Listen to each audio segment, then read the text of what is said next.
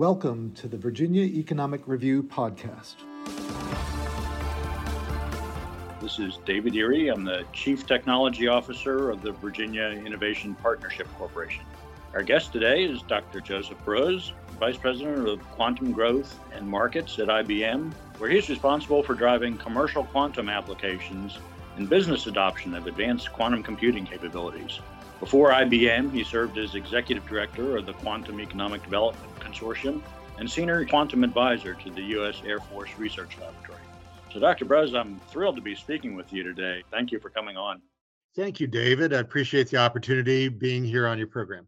Why don't we start with some of the basics? I'm, of course, not a quantum physicist. And to start with, I've heard some confusion from people when we talk about quantum physics. Correct me if I'm wrong, but we're not talking about a new element on the periodic table or a new flavor of quark or something. We're really talking about taking elementary particles that we're more familiar with, like electrons or photons, and putting them in special states. Is that correct? That's essentially the gist of it. I'm often asked what quantum computing is and what it does. For a number of decades now, quantum information science has been a theoretical promise.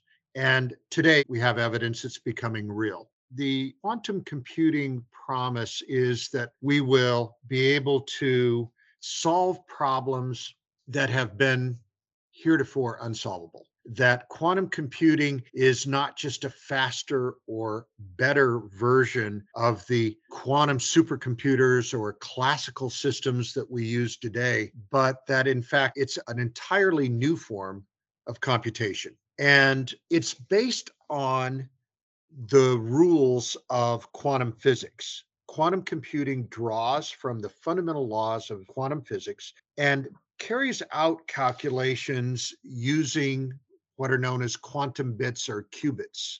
Qubits can hold simultaneous values at the same moment, whereas a bit can either be just 0 or 1 at any given time. As a result, you have this ability to create a very large computational space, and that gives quantum computers tremendous power to solve extremely complex problems that even the most sophisticated, advanced supercomputers are unable to solve today. So what does that mean to the everyday user, the everyday life, the people on the street? It means better pharmaceuticals, better understanding of fundamental processes of biology, better understanding of fundamental chemistry and new materials, new engineering, better energy storage, more efficient batteries, more stable financial markets that are optimized using the power of quantum computing to solve outstanding problems today that have heretofore been resistant to solution. Today, are quantum computers being used, for example, for pharmaceutical discovery? We have very good and recent evidence that quantum computing today is reaching a point of utility. Quantum computers had always pointed to tremendous economic potential. Recently at IBM, we started to gain strong evidence that we had crossed a certain threshold that, in fact, quantum computing is showing evidence of utility.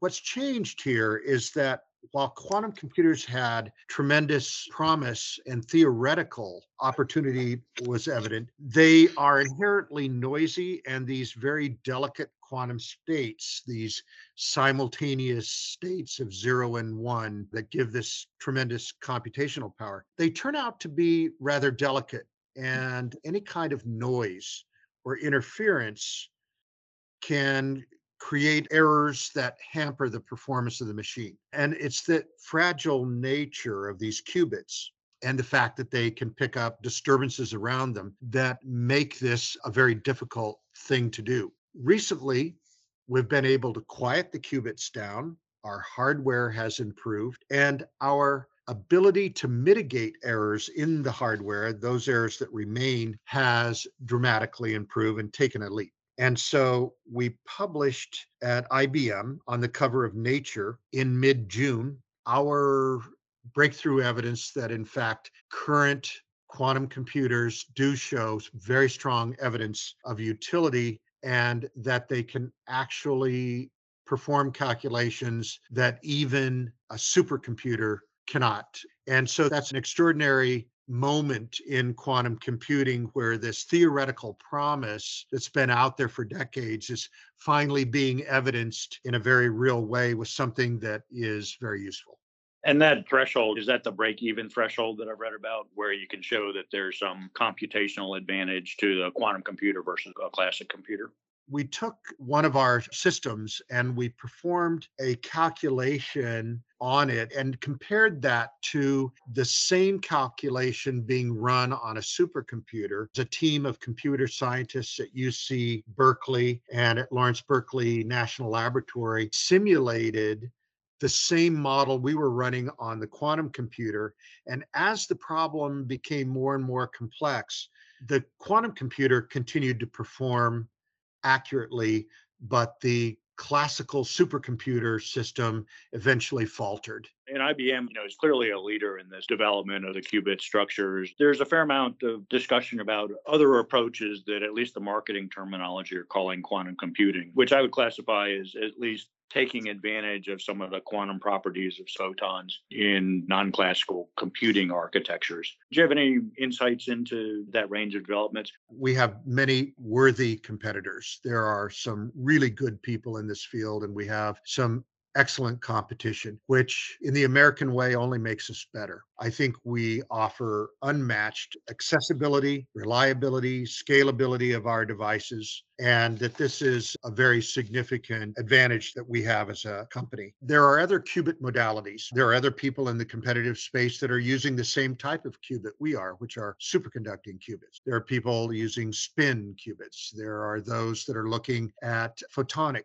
devices, and there are those that use trapped ions. All are a bit different from each other. All are making progress in their own way, but IBM is, I think, the indisputable quantum industry leader at this point. We were in the cloud in 2016. We have 24, 25 quantum computing systems in the cloud today. We have over 500,000 registered users on our system. We run a couple billion circuits a day. IBM Quantum is a success story. We've always approached this as a full stack solution. We go from the hardware to the software, the middleware, all the way to the application. We make sure that we can scale every layer of that stack and make it addressable and accessible to users so that this becomes a technology that can be used by anyone, not just quantum physicists in an esoteric setting, but making this addressable, accessible, and democratized technology that anyone can use. You mentioned the cloud hosting of the capability. It'll be more like the supercomputer centers or cloud accessible compute capability as opposed to an enterprise level or a desktop level kind of capability. I think that we will see this as quantum data centers. What we are pushing toward are extremely large systems. We've announced plans to put in place within the next decade a 100,000 qubit machine. Wow. Yeah, that's a very ambitious goal, but it's one that we feel very confident in achieving. We think we have the partners and the team that can perform the research work and the very hard work needed to get there. We have a roadmap we published back in 2019, early 2020, which scaled us up from our early 5 qubit systems. Today, we're at 433 qubits. And by the end of the year, we plan to announce over a 1,000 qubit machine. As we scale this up, we're scaling along with it. Our capabilities, our software, our ability to utilize these machines, the applications for these machines. There are challenges that we need to overcome, but no miracles are required. And Yeah. it's just a lot of hard work. And it's not that some mysterious process needs to be invented, but there is very difficult research to yet be done. And there are some leaps to be made, but nothing that would require absolute miracle that we can't get our arms around. We have great partners. We're partnered with University of Chicago and their laboratories that they run for the Department of Energy. We have great partners with Oak Ridge, with Argonne National Laboratory, Fermi Laboratory, with Lawrence Berkeley National Laboratory. And we're also partnered with the University of Tokyo and Riken in Japan on applications. So we really are blessed with very, very good partners globally and a great team internally. You mentioned the international collaboration, which is really important. And I think from a U.S. strategic interest, it's clearly important for us to be collaborating with good partners around the world. I guess there's always a tension between those sorts of collaborations, and clearly quantum computing has national security implications. Is there anything unique about this? I'm sure you struggle with those tensions all the time. And is there anything unique about quantum computing, or you think the existing kind of structures around security apply here as well?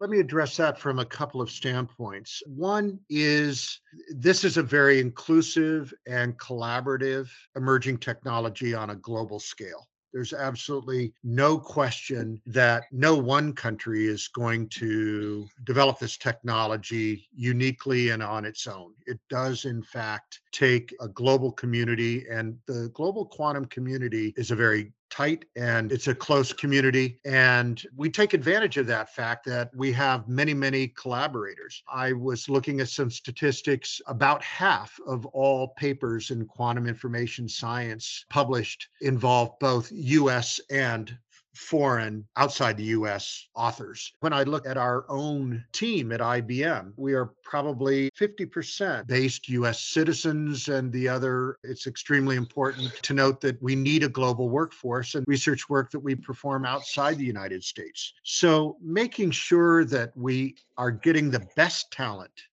into IBM Quantum, and from wherever that talent can come is super important. And I think it's very important to advancing quantum information science, quantum computing. We're trying to position the Commonwealth to take advantage of quantum computing. Virginia is a leader in things like cybersecurity because of the presence of Amazon and a number of others. Logistics is clearly an area of interest. Any thoughts about how we start preparing workforce and people who are capable of taking advantage of these capabilities? A vibrant ecosystem for quantum is really comprised of four elements. One of those elements is, as you mentioned, is the workforce. And I know that there are several schools in Virginia that are really making efforts to add quantum information science into their curricula. There are a number of institutions in and around the DMV area that are really taking efforts to put quantum information science or have had quantum computing in their curriculum for quite some time. The second would be the research community and the academic community. The third would be industry, and making sure that Virginia industries are engaged in quantum, particularly the Northern Virginian industries around defense and aerospace community. The fourth element in the ecosystem would be access, would be actual access to actual quantum computer systems. I'd love to see Virginia follow suit with New York and Ohio and Japan and Quebec and Germany and Spain and other areas of the world where they've taken the step to bring a system to their community, to bring access and put a quantum system on premises. Up until that time, however, we offer a great opportunity for companies, organizations, universities to access our advanced quantum fleet through the cloud. Through either one of those modalities, I think access is super important, and developing that workforce using that access, beginning to explore the use cases that industry has using that access, and then training the workforce around that is all a very important part of synergistic ecosystem. Anything else in terms of IBM, in terms of your roadmap, in terms of how you see the future going? I think it's here and now. There was a cyberpunk author whose name escapes me, but he said that the future is already here. It's just not evenly distributed. I think at IBM, we've made it clear that this is the quantum decade. Our mission and our goal is to bring useful quantum computing to the world. We've had a breakthrough in error mitigation research, and we really are in an era of quantum utility. Even though this quantum systems are noisy, we now have tools in our toolbox that allow it to be applied to a range of important and difficult problems that might even be impossible for classical supercomputers, but addressable by quantum computers. I think once realized, that quantum-centric supercomputing will open up new, large, powerful computational spaces we can't even imagine today. Dr. Joseph Broz, I really appreciate your time, the discussion, the insights you provided. Thanks so much for having me on your program. I really appreciate it and enjoyed our time here. This podcast has been brought to you by the Virginia Economic Development Partnership. Thanks for listening.